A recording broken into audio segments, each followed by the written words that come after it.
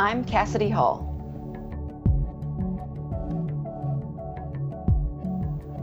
I'm Carl McColman. I am Kevin Johnson, and we are Encountering Silence.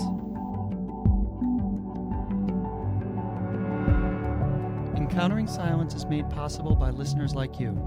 Please visit www.patreon.com/Encountering Silence to learn how you can be part of the circle and share in our efforts to bring silence into our all too noisy world.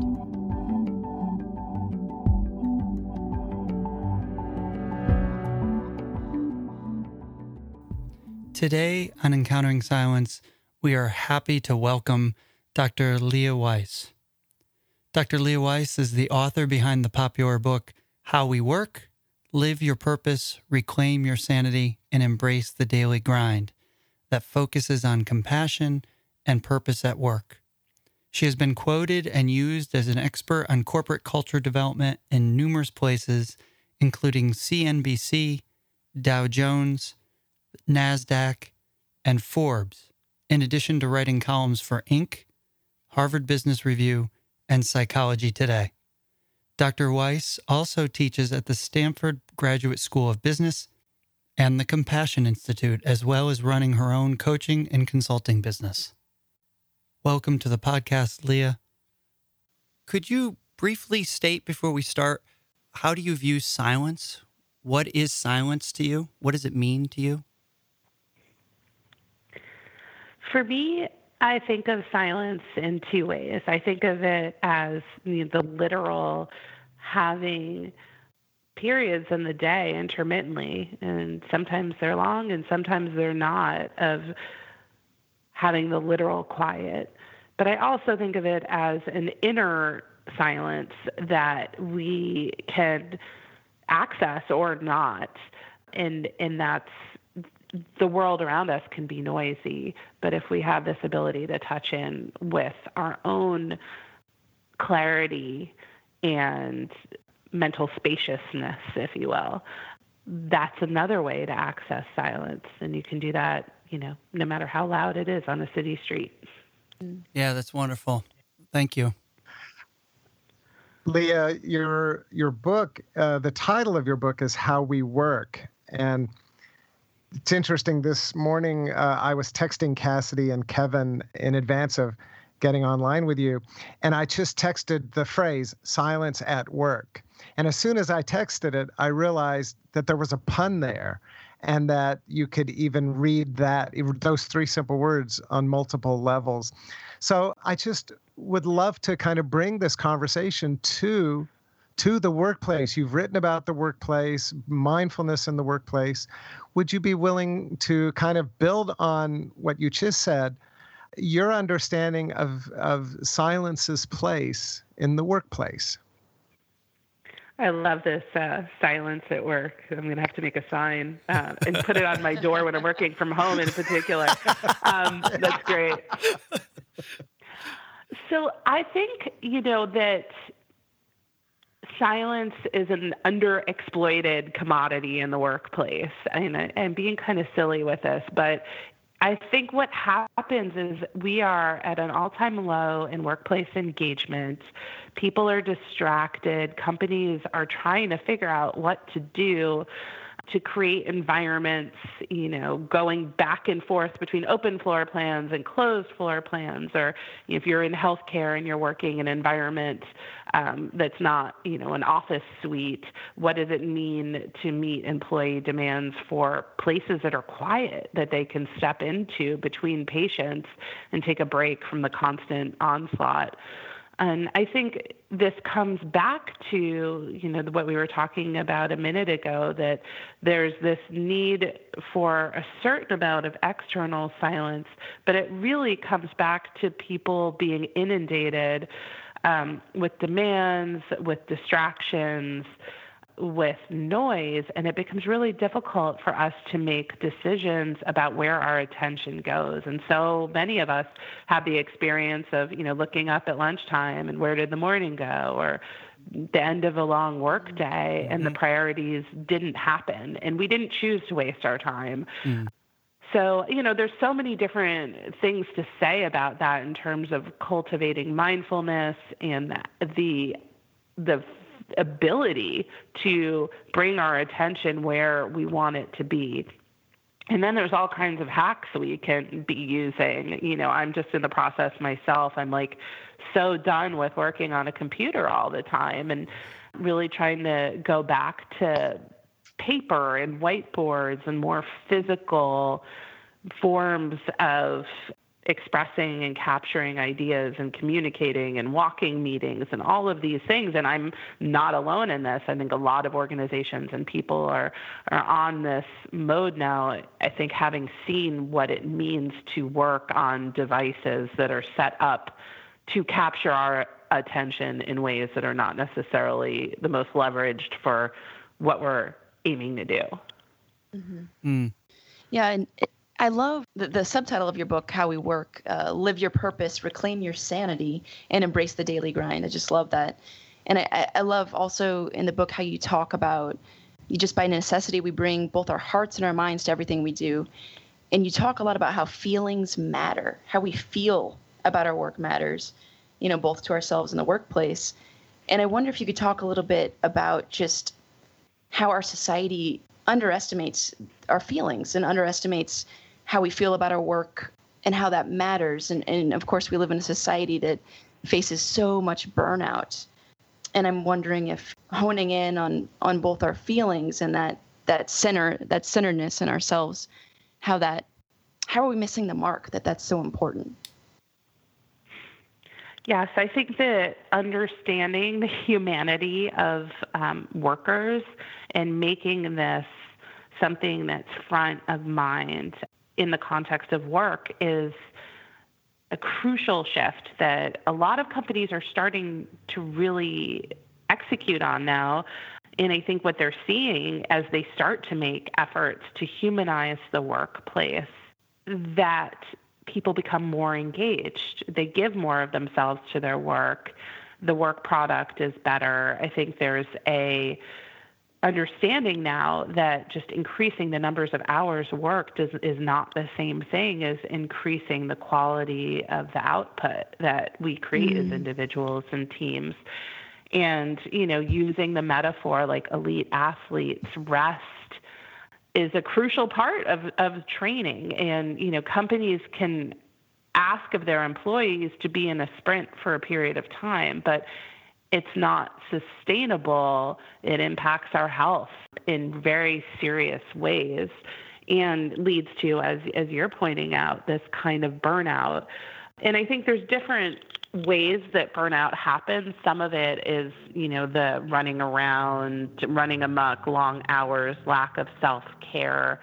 And then sometimes it's more the being stuck in empathetic overload, being in for people who are professional caregivers or touching real pain and mirroring that pain in their own physiology.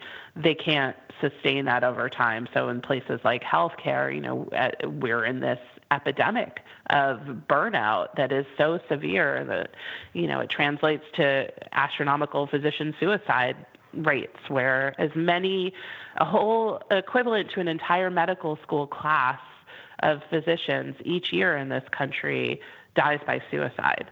And it's a very real problem. There's over 1 million of us patients are touched by this. If you look at the networks of how many people, and that's huge. So I think we're in a time now where organizations like healthcare are taking this as a very real problem that needs to be addressed. And I think we understand more about the downsides of what stress does to our body when we live in it chronically. And, to your point, I completely agree with the link you're making between feelings and our ability to process feelings as whole humans in the context of work. And whether we can do that effectively as individuals and groups or not has everything to do with where the burnout problem goes. Yeah, this is fascinating. A few weeks ago, we had a guest who came on to talk about corporate wellness and spoke in similar language of you about walking, meetings, performance, and acting like athletes, etc. And it's an interesting connection that it's taken us this long to get to that place, to realize that work is performance. And performance is not just activity, but is, as Cassidy's point here, is and your point of your book, it's the whole person. So you're going to bring in emotional and everything. So this topic is extremely fascinating to me. Me too. And I think, for me, I'm very interested in, both the hacks version of what can we do behaviorally to make it better.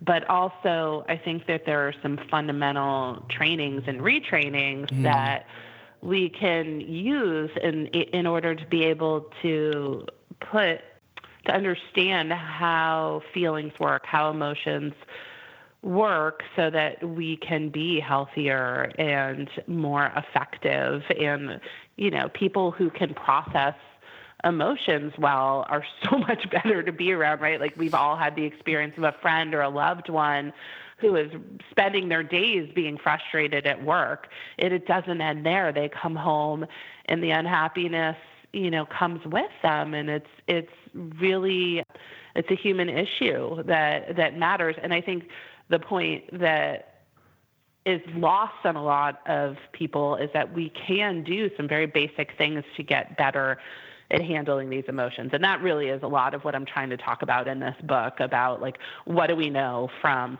research, and what does that mean when we bring it together with practice and practicality of, how do we actually go about changing our mindset about a really irritating coworker who's driving us nuts, and we spend more time with them than our family. Like, how do we not become a crazy person and use this as a way to become a more thoughtful, compassionate, better version of ourselves, right? Because we could go either way there.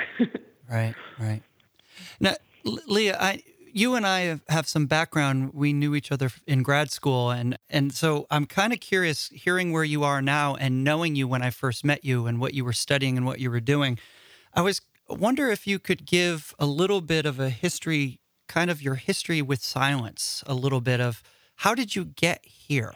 How did you get to the place where this is interesting for you, that you want to talk about these kinds of questions? Because I know you and I met, we were studying theology together on some level. And so I'm kind of curious as to that journey. I think that's a fascinating journey of you with silence and what that looks like for you personally.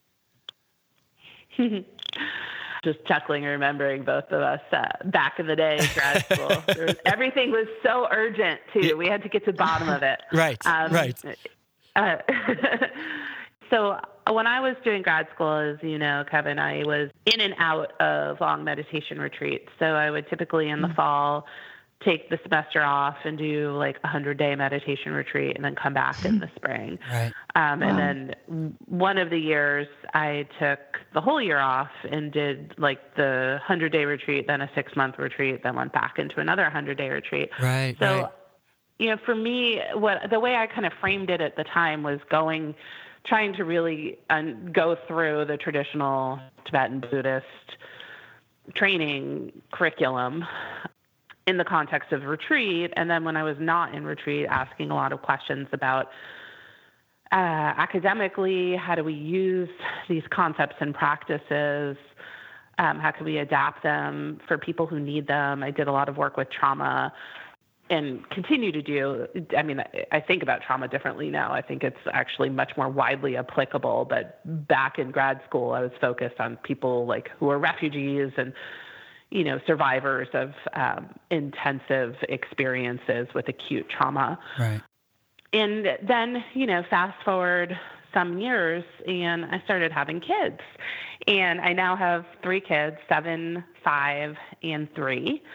And I think for me, the way I think about and teach this work is really influenced by the transition between a life of a lot of retreat, a lot of external silence, to a life of no retreat and very minimal external silence. And so for me, like that humility, but also the opportunity of that, like seeing how hard it is, but when it's possible, what a huge difference it makes. And bringing that together with the students that I would teach at the business school, who are very busy, often frantic. There's a lot going on externally in their lives, but they value so much the possibility of things like mindfulness and compassion and purpose. So the challenge to me became a design challenge of like reclaiming things from the Buddhist tradition that I had been trained in that speak to life off the cushion when there's not external silence, cross-referencing, the research we have about behavior change and mindset, and a lot of, experimentation and teaching methods and in trying to do them myself. And that's where the term humbling comes in, because it is humbling. It's not, I think it changed my fundamental thinking from like, a kind of youthful idea of gun it to enlightenment to a more kind of an idea of being very comfortable with being a work in progress. Right. Mm-hmm. Right. Mm-hmm. And in all your work, both personally and professionally, in dealing with these things, I wonder what surprised you the most about silence. And I'm wondering actually if you have a different answer for your personal life versus your professional life, or maybe that's the same answer. I think one of the surprises for me is, for many years, I thought more was better of silence and of, formal practices and, getting deeply still and really having access to a silence internally. I suppose that's become a little more difficult with 3 small children, of course. Well, it changed my thinking a good deal, that now the surprise is that a minute, like that minute after the babies all fall asleep and I sit down, that minute of silence can be powerful, and sometimes as or more powerful than a week of silence in the context of, a meditation retreat. And I think it also depends so much. Like I can't access the same kind of, there's mental states that are very difficult to access without external silence, but the really meaningful knowingness that comes in silence and recognizing ourself and the world and what matters, all of those kinds of things, I think the surprise to me is that can be profoundly possible in chaos and noise. And, that's why I wanted in the title of my book to have this daily grind piece, because I think we need to look at the daily grind. And if we can't do it there, we can't do it anywhere. Our conversation will return after this brief moment of silence. Please take a breath and be present in this 30 seconds of silence.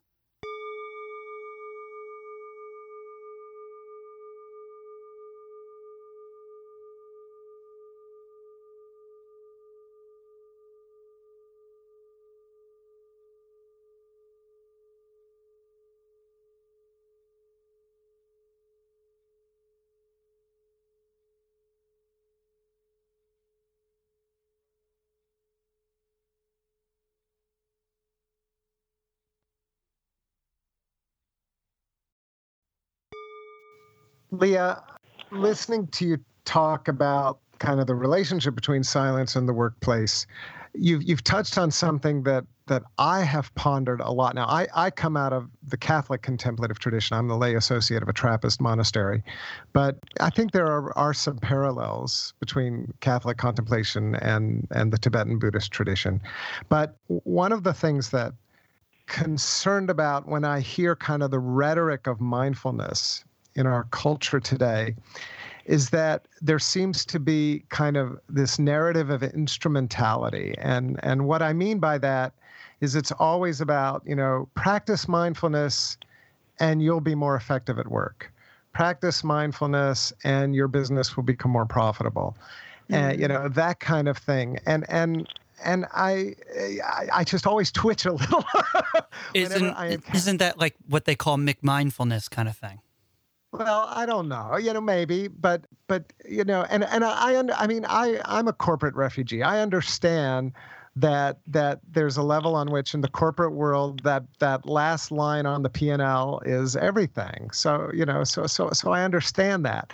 So I guess my question to you, Leah, is for those of us who see silence as its own good, who see the practice of silence as its own good, how do we bring that narrative into corporate America to say, mindfulness, yes, mindfulness can help a business be more competitive. I agree.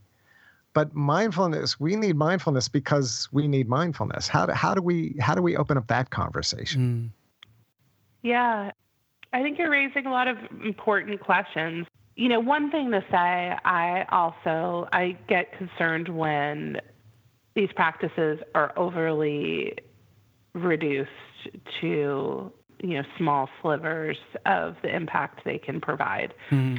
And on the other hand, this is another change that's really happened in my teaching over the years. I also really have more humility about the idea that someone can start a practice for a reason like chronic pain.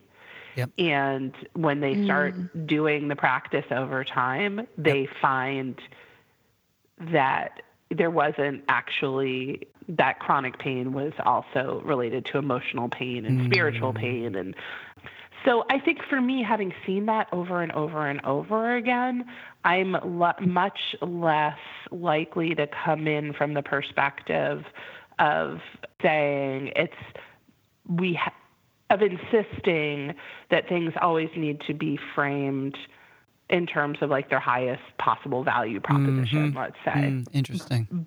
But I also am allergic, when things get overly reductionistic. I don't want anything to do with them. Mm-hmm. Like, it just doesn't speak to me for the same reasons. Like, I'm not interested in a lot of these sort of like productivity guru type of program creations. It's just like, I'm not there. It's not the way I see the world.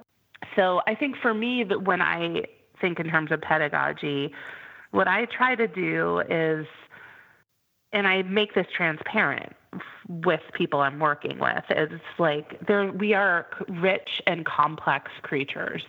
And we have, minds that want to understand the science about like how do practices work on us. We have questions that keep us up in the night about either our finances or our existential reality. Like, we have so many different concerns and drivers. And so when I teach and frame the content, what I try to do is give space for all of that and touch on all of that. So giving, I think we need research about, if we're going to say that organizations should invest in mindfulness, I don't think it makes sense to say that if we don't have a clear picture about what the return on investment looks like in their key performance metrics, right?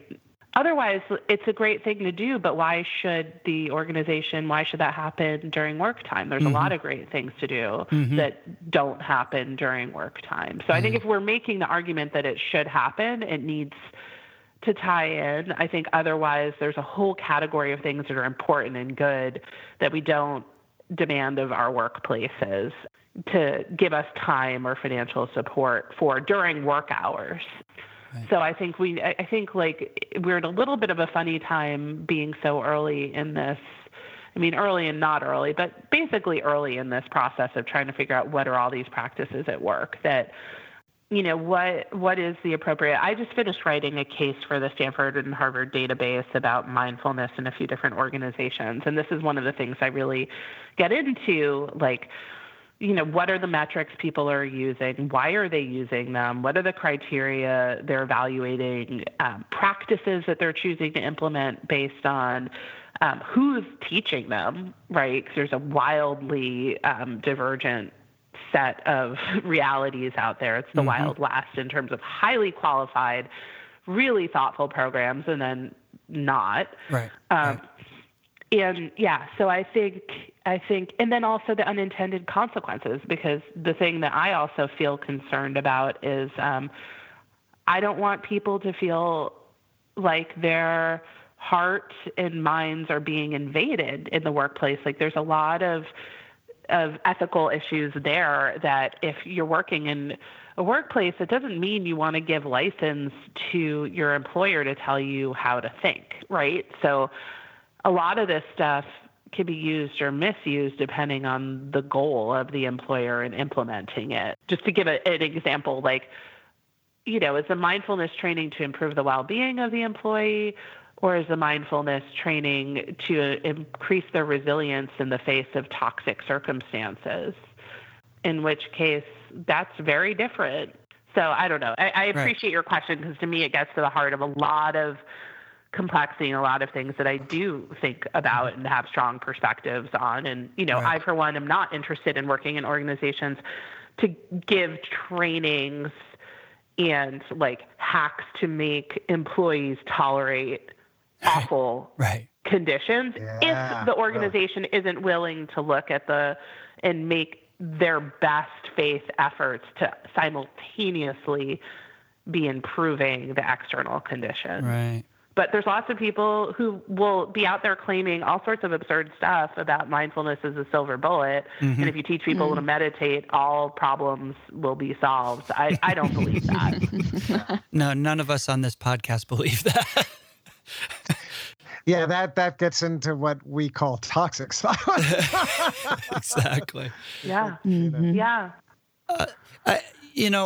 Now that's such a great answer, Leah, because we hover around this, and I'm glad that answer goes in so many directions, and we could probably unpack that for days, and I'm not sure we could do justice to your answer. But I'm on that point that Carl just raised, this idea of toxic silence, and you've already talked about the idea of working with trauma. And I know that you, I saw the other day that you were on CNBC talking about the rescue mission with the meditation that was done by the divers and the kids and the coach. And so I know you understand kind of trauma and everything. And now this issue for me about toxic silence and populations that have been silenced, women specifically, we could talk about in the workplace, but in other places. And I know that you do some work in that area as well. And I'm curious as to hear about what you think, to talk a little bit about toxic silence, what you've learned about basically this part of silence, this shadow side, this dark side of silence. I'm so glad that you're asking this, not even just of me, but that this is a central point of inquiry that the three of you have in this. Yes, definitely. In this work you're doing. It's so important. And I'm just really touched to hear that you're taking it seriously. It's interesting. I think, for me, a lot of what needs to happen, whether you want to frame it in for people who have been silenced, and I'll speak to gender because that's my first, that's where I'm location-wise feel most comfortable. Mm-hmm. I think that mindfulness first, like starting with this understanding of what are all the aspects of our experience that are in play, the frustration, the anger, the guilt about being frustrated and angry, just the million things, right, that we think and feel. I think that actual positive silence becomes a place to start to see that and have community around that. I think community is really important in conversation. So silence with connection. Maybe it's connected versions of silence where we're silent together, but then we can also speak about our experiences. It becomes so important. It normalizes reactions that so many of us have, that because we're pushing those reactions away, it just serves to make them stronger. Like the biggest insight we know in terms of emotion regulation research is that suppression is your worst plan, right? Anything that's like stuffing down a strong feeling is going to make that feeling stronger, is going to make sure that you have some sort of you're like a balloon you can be poked and eventually you're going to pop, and probably it's not going to be the time you want it to be. So finding alternate skills to suppression. And I think this silence and this seeing and this normalizing, and then the ability to express and reframe and build skills to speak up and out. And, but I see a profound importance of creating an opportunity for people who've been harmed by aggressive, violent silence. And I think also the containers that people need can be different, right? Like I started, one of the reasons I became interested early on in trauma and mindfulness was I was seeing this pattern of so many people who had come on retreat, who were trauma survivors. They were going to retreat because they wanted to have silence and healing, but the formats and the structures that were there were not necessarily helpful. They could, be counterproductive if people have, post-traumatic stress is an anxiety disorder. And, the like unstructured silence and having people who aren't trained in how to recognize and support trauma survivors, all of that can make symptoms worse. Right. So that really drove me to become interested in okay, so what does it mean to create an environment where we can skillfully build positive silence along with connection and support and healing opportunities for trauma survivors? And, and I touched on this earlier, but it turns out that not all of us are survivors of intense trauma, but all of us have traumas in our lives. Correct. In places where there's pain that we don't want to touch, that hurts, and we need to have ways to deal with. So I think the interesting thing has been, some of the techniques I learned to work with refugees, are actually the go-to things that I use with my high-performing MBA students at Stanford. Because we're not actually that different in a lot of ways. Right. Yeah. With my background in being a therapist, and then also having read Thomas Merton, which led me on this pilgrimage to all these Trappist monasteries in the United States, I remember a monk telling me before I left, make sure you have a spiritual director before you embark on this journey into silence. And I'm curious your thoughts on the importance of that sense of having a kind of guide or a person you touch base with as people begin to engage with silence in their own lives, because, like you say, it often touches close to that trauma, no matter how you go into it.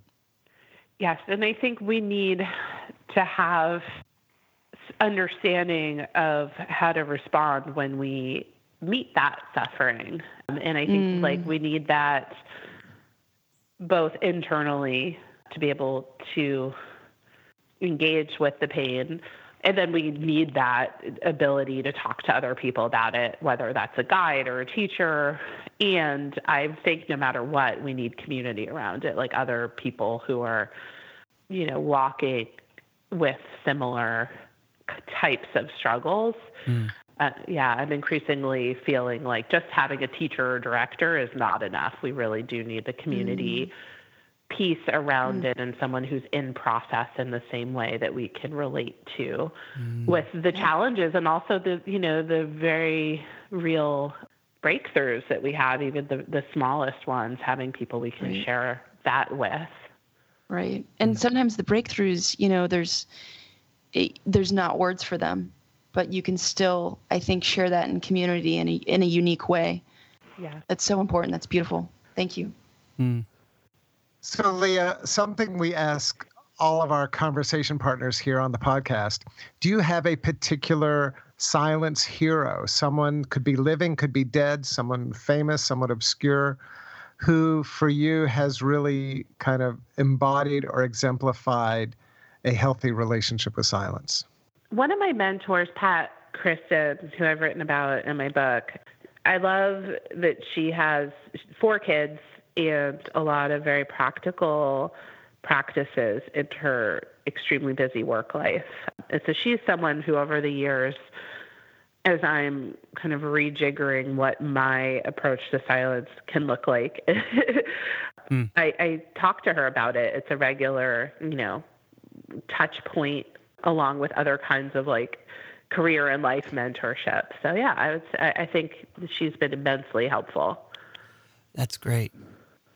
Another question that we often try to ask too is do you have a favorite poem or book or work of art or something that speaks to you about silence that you either sometimes people quote a poem that they have that, you said something like, put this outside your door, like silence at work, the pun before.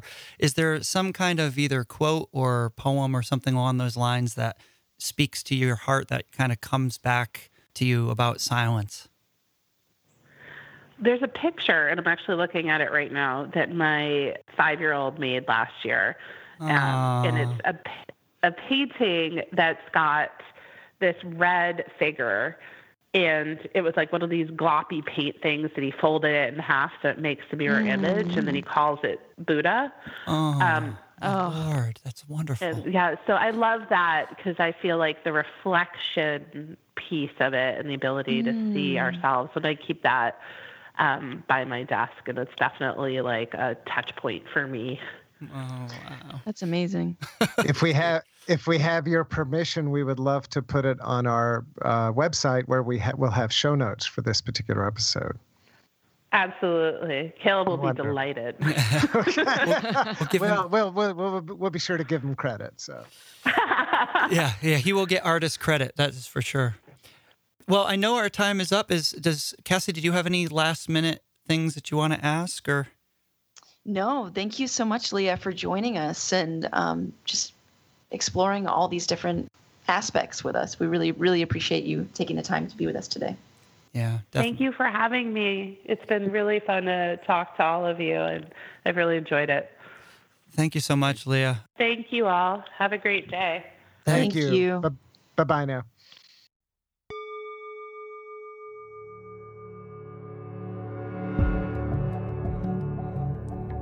Thank you for listening to the Encountering Silence podcast. If you enjoy our ongoing conversation about the beauty of silence and its meaning in our lives, please subscribe to our podcast on iTunes, Google Play, or at our website, www.encounteringsilence.com. You can subscribe to our email list at our website. Connect with us on social media, on Twitter @Silence Podcast, or on Facebook @Encountering Silence. And please visit www.patreon.com/Encountering Silence to become a patron of this podcast.